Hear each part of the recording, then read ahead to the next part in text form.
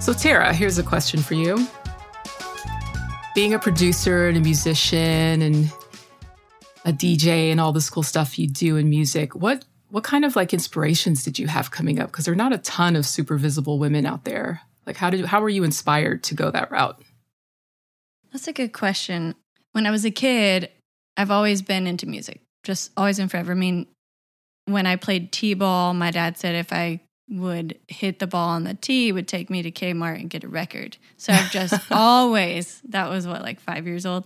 I've just always been into music. Then I was in band. Then I was in like actual like bands in high school. And then, yeah, I just loved music. And I saw the opportunity. When I saw DJs that I liked, I was like, I could do this. Like I know what people like. I know what would be cool. And so I just did that, which of course leads to wanting to make your own dance music and those sorts of things. So I think it was never just like one thing that inspired me. Well, the one thing being music, I guess, but a lifetime of music things in my life. Yeah, it was just innate for you, right? It's just how you've always been. Yeah, same. I mean, I've always like struggled with my passion for making music and like my passion for the stage and performing music, because I had that as well growing up. But I definitely gravitate towards more of the creative process and being surrounded by my machines and my things that make sounds and putting that together. I've always loved that more. But it's weird, like being a young woman in music, people, they just kind of want to force you onto a stage in a sparkly dress behind a microphone. It's like, that's your place. I always get this vibe like that's a woman's place in music. And I full on reject that. And I think it's kind of unfortunate because there are a lot of women out there kicking a lot of ass behind the scenes, like in production and engineering and things like that. I mean, statistically, the numbers are still very, very, far, but yeah, we're out there, and it kind of sucks that they don't get the attention they deserve, because women are responsible for some really amazing stuff in music. Yeah, I mean, let's talk about that part of it, though. One thing for me is that every time I wanted to even just DJ, not even going into the world of making music yet, just DJing, I felt like it was such a boys' club, like I was trying to find my way in, and there was never really an in. And you just have to know the right people to give you that shot or like give you that way in. Did you experience anything like that? Well, the boys club thing for sure. I've experienced that. And again, when you're working with a group of musicians it's predominantly men, they kind of like push you to the microphone, the kind of thing, they assume that you're the singer. Yeah. But I think to like really forge a career making music and writing, you got to be willing to just like off-road it and sort of do your own thing and find some sort of gnarly, path that no one's ever taken before. Find a back door to get in there. Do you know what I mean? Mm-hmm. Yeah. I think that's almost easier than finding some traditional pathways into the industry for women. Right. And I think we've talked about this before. Well, around production, at least. Everything I've done is pretty much I'm self-taught. Number one, because I don't want to ask for help. Right. And even when I do ask for help, I feel like I don't get what I'm really looking for in the way of help unless I ask specifically. But sometimes you don't even know what questions to ask. And yeah, you kind of just want to take the projects on your own. Yeah. I also feel like there's this greater pressure on women to prove yourself. And I don't mean in the normal pay your dues kind of way, because everybody has to do that. But like literally prove that you deserve to exist in this space among us. Yes. And I'm also not willing to play that game. I want to start creating and let that speak for itself. I don't want to have to give this whole preamble about why my vagina doesn't deter me from being creative. Like, I'm not going to do that. Yeah, that's really true. Like, you do have to prove yourself before you're really accepted.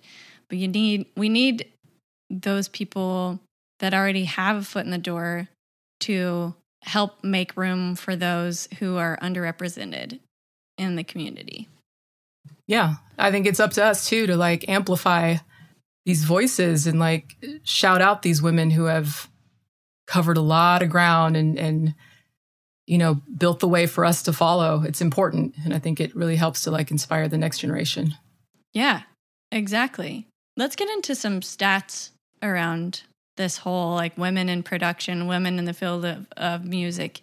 I recently just read about a study that the USC Annenberg Inclusion Initiative did in 2022. They were looking at the lag of women and other underrepresented groups behind men as artists, producers, songwriters, engineers, etc., and saw that the problem was pretty severe. So in 2021, the percentage of songwriters that were women hadn't really changed over time. There were about 12.7% of women songwriters evaluated across 10 years that they studied, and that's only like 6.8 men to every one woman songwriter. And then more than half of the songs on the Billboard Hot 100 year-end charts from 2012 to 2021 did not include any women songwriters. More than half. That's crazy. And then for producers, women only held 3.9% of all producing positions across the songs on those on that 2021 Hot 100 year-end chart. And the percentage of women producers in 21 increased not very much from 2020 to 2012, did not surpass the 7-year high of 5% in 2019. 7-year high of women producers was 5%. That's brutal. In 2019. Doesn't that make you just want to cry? That's so sad. Overall, across a total of 1,522 producing credits in the 10-year sample, 97.2% were men and 2.8% were women. So, but let's go even further to say what of this ratio are women of color, even further underrepresented women. Only 10 producers across the decade-spanning sample were women of color. Stop it. We don't even get a percent number. It's just 10. 10. It's ridiculous. The ratio of men producers to underrepresented women producers is 148 to 1. That's just gross. I know. That's gross. I don't know.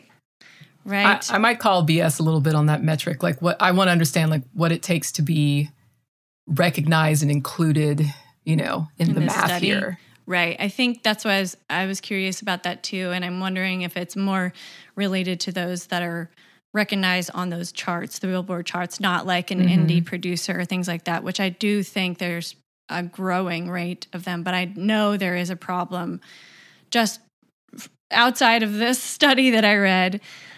We know just by looking at sample size in our own neighborhoods, right? Like there are a lot less women producers in Atlanta than there are men.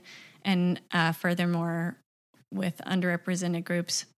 But there are organizations that are working on or doing things to help bridge the gap. 2 in particular that I've found that are embarking on the journey to increase women in music.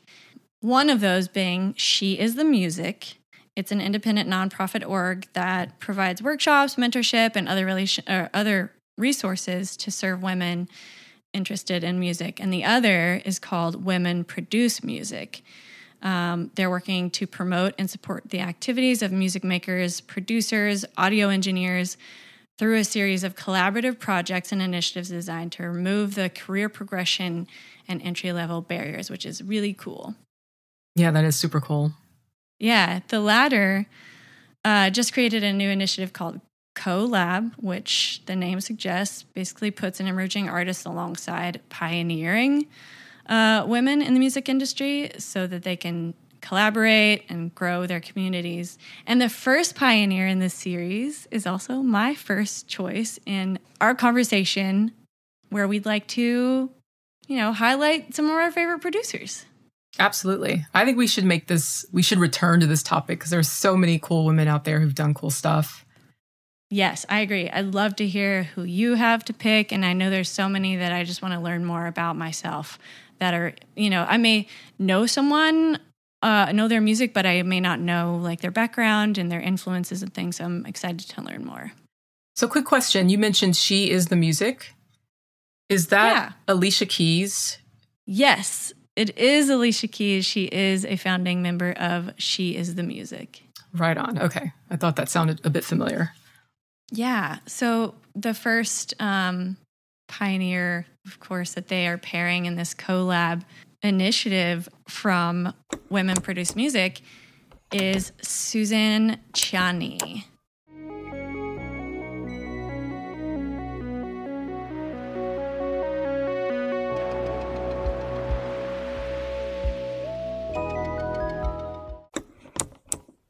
Awesome pick. Love her. Yeah. Pioneer in electronic music, American musician, sound designer, composer, record label executive. She found success in the 70s with her electronic music and sound effects for film and television commercials. And I'll get into her, more of her achievements later, but I kind of just want to dive into her background because I thought it was really cool and inspiring. So she started playing piano at age 6 and was classically trained at Wellesley in college. I'm seeing a little bit of a similarity between you two with your She's a huger, right? trained pianist. And then she also first learned about music technology at Massachusetts Institute of Technology.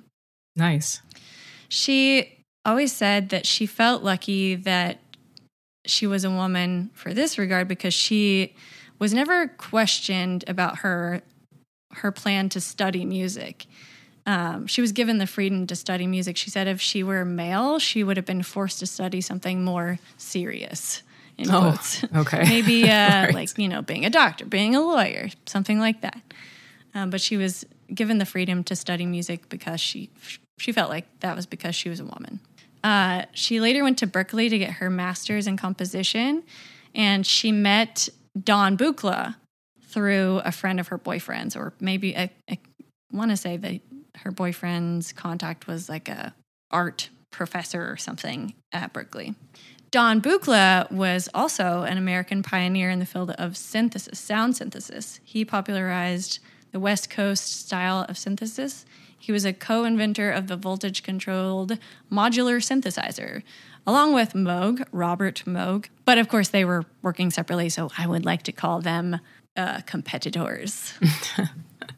So Buchla assembled his modules into this Buchla modular electronic music system, which he began selling commercially in 1966.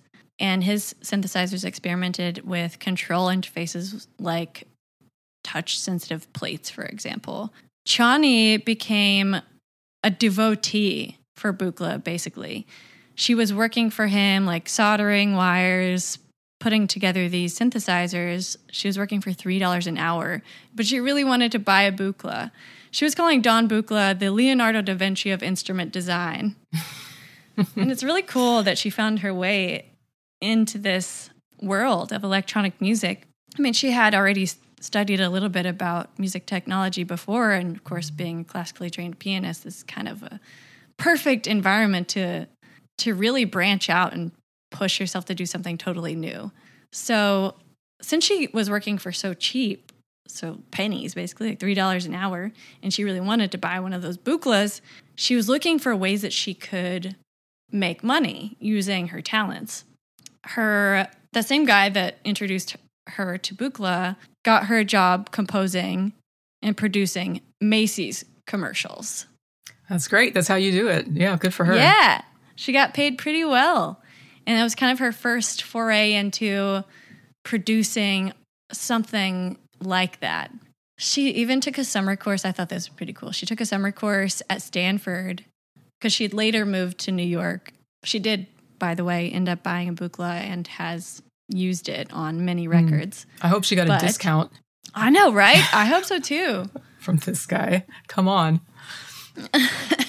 She took a summer course in computer music at Stanford University, where she was taught by Max Matthews, who is the father of computer music. and John Choning and Leland Smith at the Artificial Intelligence Lab. I just think that's really cool. She found all these. I feel like she's in the right place at the right time every time. She's so lucky. Like, how cool to have a mentor like that in Buchla and these other people. Like, to be able to work on the machines down to like soldering wires. That's crazy. That's such amazing level of experience to get. Right. I mean, obviously she's talented too, right? But she did find herself in these really great moments. So then in 1970, she released her debut album, Voices of Packaged Souls. Want to know a secret?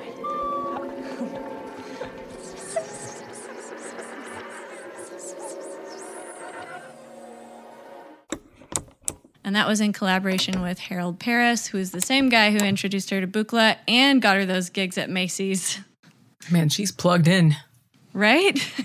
This guy has been the hookup the whole time. As she's growing in her career, she ends up doing the electronic music for that movie, The Stepford Wives. Oh, yeah. Which makes so much sense because if you think about how the Stepford Wives, they were like really robotic. Mm-hmm. And so the electronic sounds she made it sound like they were glitching out. She was using different notes and chords to express that there was something really going wrong here, you know? Right, right. And you start to question, like, what's going on? So she also performed as a guest on a lot of different albums in the 70s. One you might recognize, Starland Vocal Band. They were the ones who did Afternoon Delight. Oh, she yeah? did the swoosh sound. Sky rockets in flight, afternoon delight. Oh, sweet. Ciani also provided sound effects for Star Wars and Other Galactic Funk, a disco version of Star Wars for A New Hope by Mecco. We've talked about this album before. We have. She's got the most killer resume already. Right? This is still early on in her career. Like, she'd only put out that one debut album so far. And then in 1975, she scored Lloyd Williams' experimental film Rainbow's Children, and for a 1986 documentary about Mother Teresa. She also composed sound logos for Columbia Pictures and Columbia Pictures Television and Atari.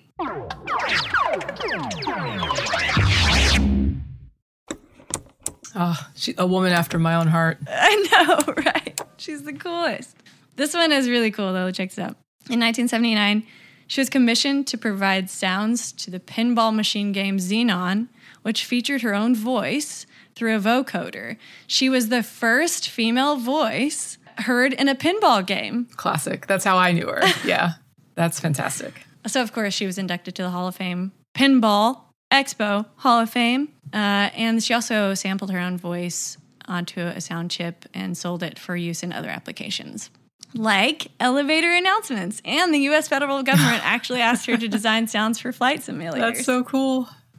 I love it. So she's found her way with her music and her very niche skill with these synthesizers into commercially making herself more viable and more marketable, I guess, money-wise. Yeah, getting money for what she likes, but it's not making music, it's designing sound. It's funny how we talk about her as being so niche, like in her skill set, but the way that skill set opens up such a breadth of different audio design, music-related opportunities. It's right. I made that as a note, is that she took instruments made to make futuristic sounds and used it to make sounds found in everyone's home on a daily basis, like these Atari sounds. She even did a Coke pop and pour sound. So these daily objects, but using this machine that not a ton of people know how to use yet, which makes sounds that people would think sound futuristic. And it's, made for everyday sounds. And so here's a woman whose work has touched so many lives in like so many random ways, just in your home and these ads and these commercials and in games and everything. And people probably don't know her name. Not enough people know her name, you know? Yeah. she's a big fucking deal, and no one knows her, and probably not a lot of people. Yeah. Okay, so let's get into probably let's cover a little bit of that. Like, where does she struggle in her career as a woman in the music industry who has found such success in a way? In 1982, she finally releases her first studio album, only saw an initial release in Japan, and she thought that this was likely due to the fact that American labels had difficulty selling an electronic album by a female artist that lacked vocals. So a little bit going back to what you said about how women, it's like the men want to put the women in the front, like they're the singers automatically. Yeah. So... that too. And I'm also annoyed with how much awesome electronic music we just got overlooked and just don't get to experience because they don't think there's an American market for it and it went straight to Japan. Yeah, that's right, not cool. Exactly. Her production process, she says, work intuitively and just enjoy the process. But just to highlight a few more of her accomplishments, because already we know a ton. But her career has included works with quadraphonic sound, so thinking of like speakers all around four sides. Mm-hmm. She's been nominated for a Grammy Award for Best New Age Album 5 times. Her success with electronic music has dubbed her the Diva of the Diode, or America's first female synth hero. That's such a good name, Diva of the Diode. Diva of the Diode. And over her 40-plus year career, she's released 16 solo albums and several live performances, and some with a boucle. She's been recognized as Keyboard Magazine's New Age Keyboardist of the Year. She's provided the voice and sounds for Bally's pinball game, which we've already talked about, Coca-Cola's Pop and Pour sound, Atari's sound logo. She's played concerts all over the globe and carved out a niche as one of the most creatively successful female composers in the world. So yeah, Suzanne Ciani is, like I said, a big fucking deal. So She's it's really cool. Deal. Yeah, so it's even really, that just makes it even cooler that that organization, Women Produce Music, would seek her out to pair with these emerging artists as a pioneer in the music industry. How lucky those emerging artists seriously will be. Yeah. That's great. She has like the perfect career. I know. To do so much, be so prolific, and be so respected in her field, and to just bypass all of the bullshit of fame and celebrity, Right. And not be like overexposed and have all this like stupid pressure to like create for the lowest common denominator or whatever.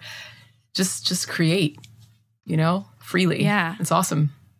I think I forget where I read it, but I know there was something where she had requested the quadraphonic sound at a theater in New York, and they denied it to her. So she was like, well, I'm not doing it then. Yeah. So, and when I say bypassing celebrity and fame, not to say that she didn't achieve that and earn it, but right. You know what I mean? You reach this sort of level of just being inflated in the culture, and it becomes like a hindrance. It starts to like break you down and kind of destroy that free spirit creativity, Yeah. Yeah.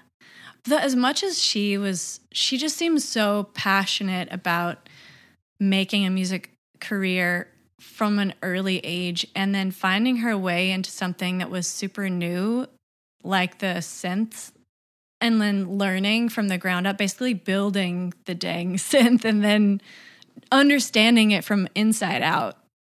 She had such experience that gave her kind of a leg up on probably a lot of the competition. Yeah, that's important too. I think sometimes I feel personally attacked by that too, because, as musicians, sometimes you're so impatient. You have this idea, you have the sounds in your head, you want to get out. But there's so much value and so much growth available if you take the time to understand the machines and the tech that you're working with, And I always try to challenge myself to like get more into that, because that's an important part. That's going to like further unlock your creative capacity. That's true. So maybe I'll get a soldering gun and start, burning stuff down. Yeah. I mean, but also she knew a lot. This is where I struggle, is like sometimes music theory, understanding, what chords would go well with these other chords. Are they in the same family? A lot of that. And getting classically trained and understanding composition and music theory is a whole other game too. So she just was really well prepared to embark on this journey. Good for her. Yeah. So I don't know. Who else? This is exciting. Let's talk about more female artists or female identifying artists in the field. Well, I've got another female producer who's just a huge, huge deal and who's also very much known for her proficiency with engineering and mixing and the technical and scientific side of things. And that is Sylvia Massy. And she is the heavyweight rock and roll and alternative music producer. Not just producer, just all of the things. Engineer. She's great mixing, and she's also a best-selling author. So Sylvia Massy, she's probably best known for producing Tool's 1993 debut album, Undertow.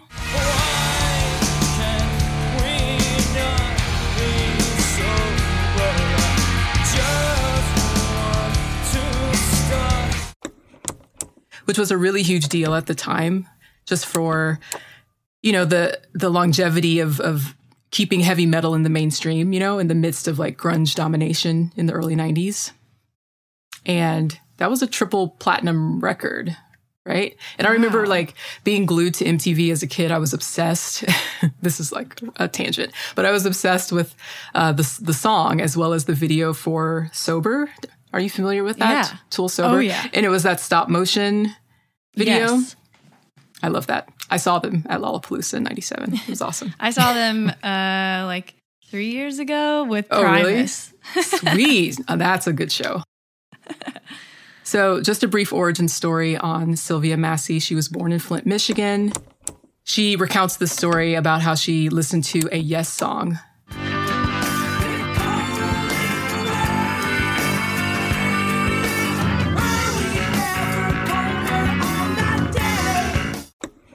In her youth, called South Side of the Sky. And she had this epiphany. She realized that all of the layered vocals in the song were coming from the same person. So that inspired her to start experimenting with 2 cassette players, like playing sound effects and music out of one and recording them into the other, building up the layers and making her own mixes, which I think is really cool. She didn't even know that was called music production at the time. Actually, hold that thought. Have you done anything like that when you were younger? Like with cassettes? I used to record myself a lot on cassettes. Me too. Yeah. That's like, I guess, a rite of passage for us. I guess so. The seed was planted. That's awesome. She also fronted an all-girl band called Revolver, and she produced their demos. And they had quite a bit of underground buzz out in the Bay Area, right? So much so that other bands in the area started coming to her for help with their material. Whoa, that's cool. And like since then, she's just been on this tear, man. She's done a lot of cool things in rock since the 80s. She co-produced the 1989 album from Bay Area band Sea Hags with Kirk Hammett, the guitarist from Metallica, who was just coming fresh off the release of Master of Puppets, which was pretty huge. She moved to LA. She worked at Tower Records on Sunset, which had to be like a dream place to work as a musician during that time. And there she met the members of the band Green Jelly, formerly Green Jello, right? And Little pig, let me in. By the hair of my chinny chin. Little pig, let me in. I didn't know this. Did I know this? Maybe I did know this. I don't know. But fun fact, they changed the name after Kraft Foods put the legal squeeze on them. So they had to change from Jello to Jelly. We all remember that 90s song, Little Pig, Little Pig. Yeah, I was just going to say, that was another, oh God, I love that so much. Another classic stop motion video. So yes, of course, the connection there we see. And also, maybe I knew this, maybe I didn't. Some of the members of Green Jelly, Maynard James Keenan and Danny Carey from Tool, were both former members of Green Jelly. And the same director named Fred Sturr created both of those iconic videos. Isn't that cool? Okay, hold on. I had no idea that I know, right? Maynard Keenan was part of Green Jelly. Excuse me? I think that's even him singing on the Three Little Pigs record. I mean, think his that vocals makes are sense. there. Yeah. Yeah. Holy crap. Isn't that cool? That's amazing. Wow. So that was the relationship that led to her working with Tool in the future. She was producing, engineering, and mixing at the iconic Larrabee sound for a host of great artists, like from Aerosmith to Prince. And like the Prince thing is really cool. She worked with Prince quite closely. And there's a great interview with her on a YouTube channel called Audio Forum, where she shares kind of the unique workflow that she developed with him. And he must have really trusted her. Like he'd come in, play all of the instruments, get all the pieces down. She'd get it all recorded. And then he'd basically give her instructions and just like leave her to it. Piece it all together in the mix, you know? Wow. And he of course, trusted her. Yeah, right? He didn't and really that says a lot about people. her. Right. Yeah. So for Prince to just kind of leave things in your hands a bit, it says a lot about her capabilities, right? He even offered her a permanent gig at Paisley Park, which is like, what greater accolade could there be? Prince offered me a job. And of course, she's got some fun, the obligatory quirky Prince anecdote as well. So fun interview there. So then she engineered alongside super producer Rick Rubin for his label American Recordings for about 7 years. And during that time, I mean, the list is just insane. Wow. She recorded Tom Petty and the Heartbreakers, Slayer. She did System of a Down's debut album. And she did Johnny Cash's Grammy Award-winning album, Unchained. I'm gonna break my rusty cage and run. I'm gonna break. Wow, that's awesome. Yeah. So her list of credits is just never ending. She also produced for Red Hot Chili Peppers, Love Roller Coaster, classic. Tom Petty's She's the One, I mentioned him, Power Man 5000, Big Elf, and she even mixed the Beastie Boys' Tibetan Freedom concert. Very cool. I'm also, and there's the Rick Rubin connection there too with the Beastie Boys. Right. I'm pulling this up on my smart device in the store, and I'm seeing also that she worked with Ryuichi Sakamoto. We've talked about him He's coming many up times recently. Yeah, I was just getting to that because I want to emphasize that she didn't just do rock and roll. Like she's worked across the board. She's worked with Babyface, Big Daddy Kane, the Ghetto Boys, Ryuichi Sakamoto, Seal, Julio Iglesias. So she's a very well-rounded professional here. Wow. Yeah. So during the 90s, she had a room in Sound City Studios in Van Nuys before moving to aptly named Weed, California, where she built Radio Star Studios, which is just this massive recording campus. And she had a few international hits come out of there, including Spider Bait's version of Black Betty.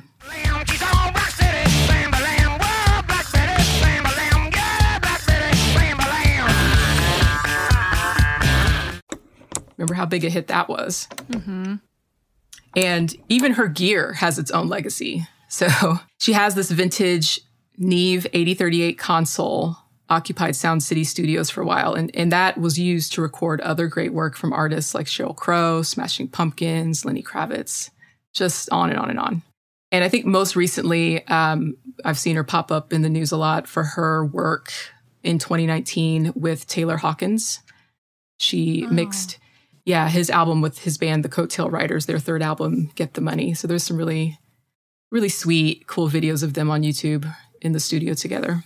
I feel like I've read off like just an encyclopedia of music artists, all attached to this one woman. I mean, it's really impressive. Same for Suzanne Ciani. It's like these are massive accomplishments, and for them to not be household names, but we know Rick Rubin's name, right? Right. How burn Rick Rubin. It's just weird, right? It is weird. That someone like Prince would leave you unattended with his music because he trusts you and knows you have the skills and the sound in the ear.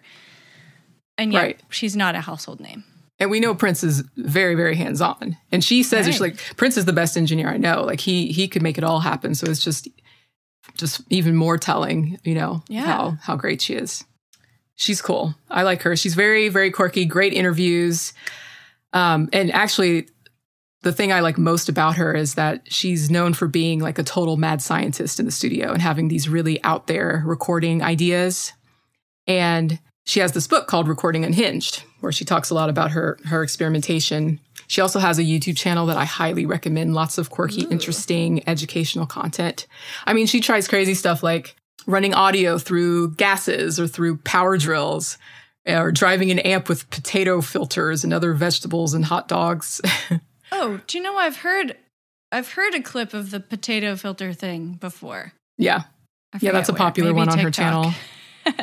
Recording guitar through a pair of pickles. She also famously recorded a guitar being thrown off of a cliff during a session with a band called Machines of Loving Grace. Oh, yeah. Ooh, they have that song on the Crow soundtrack that's really good. Mm-hmm.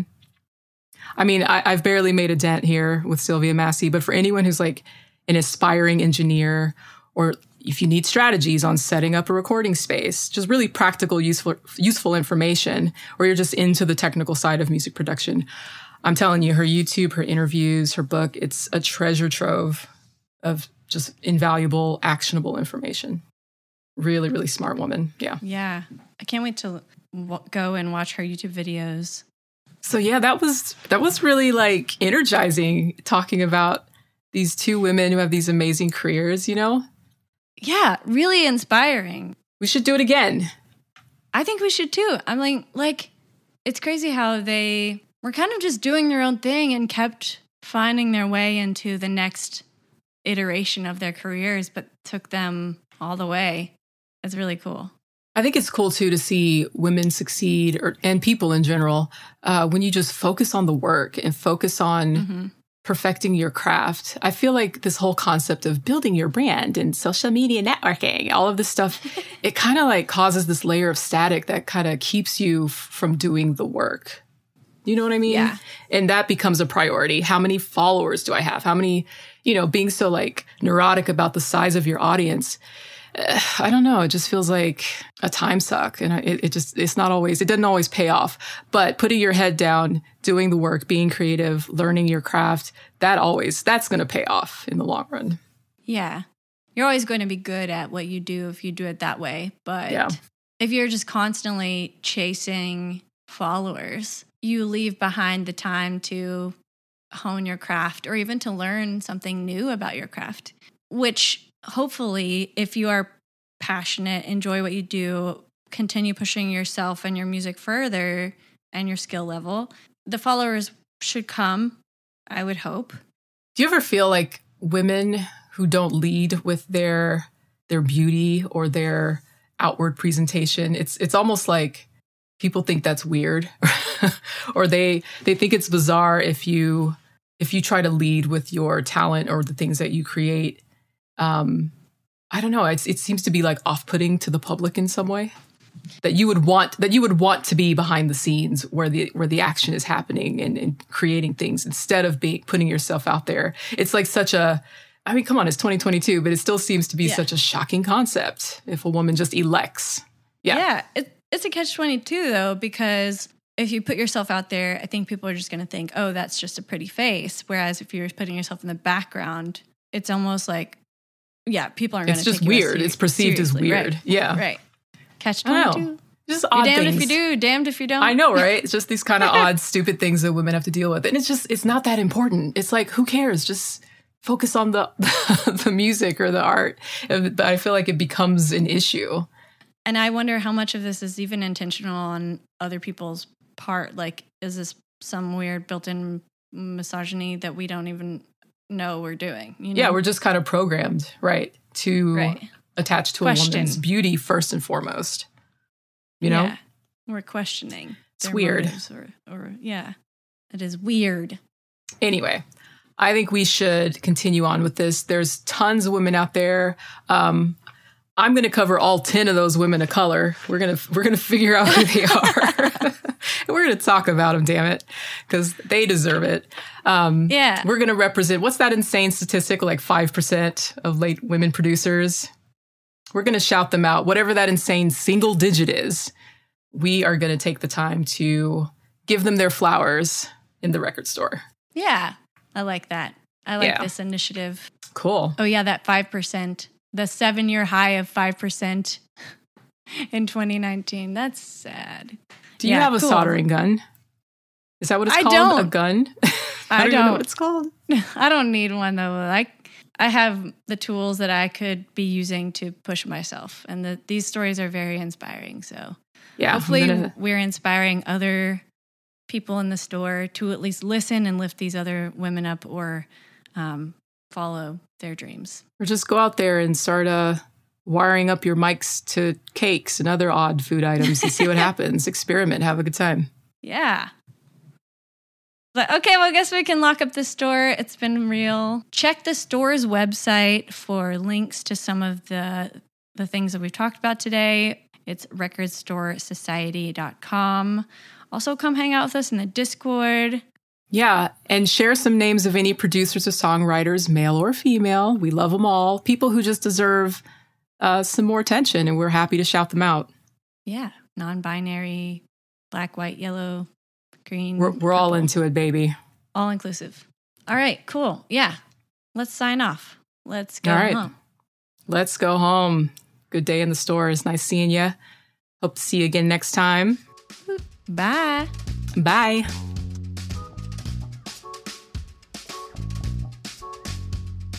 Record Store Society is hosted by Natalie White and Tara Davies. If you'd like to contact the show, visit our website at recordstoresociety.com, or you can find us on all your favorite social media sites with the handle @Record Store Society.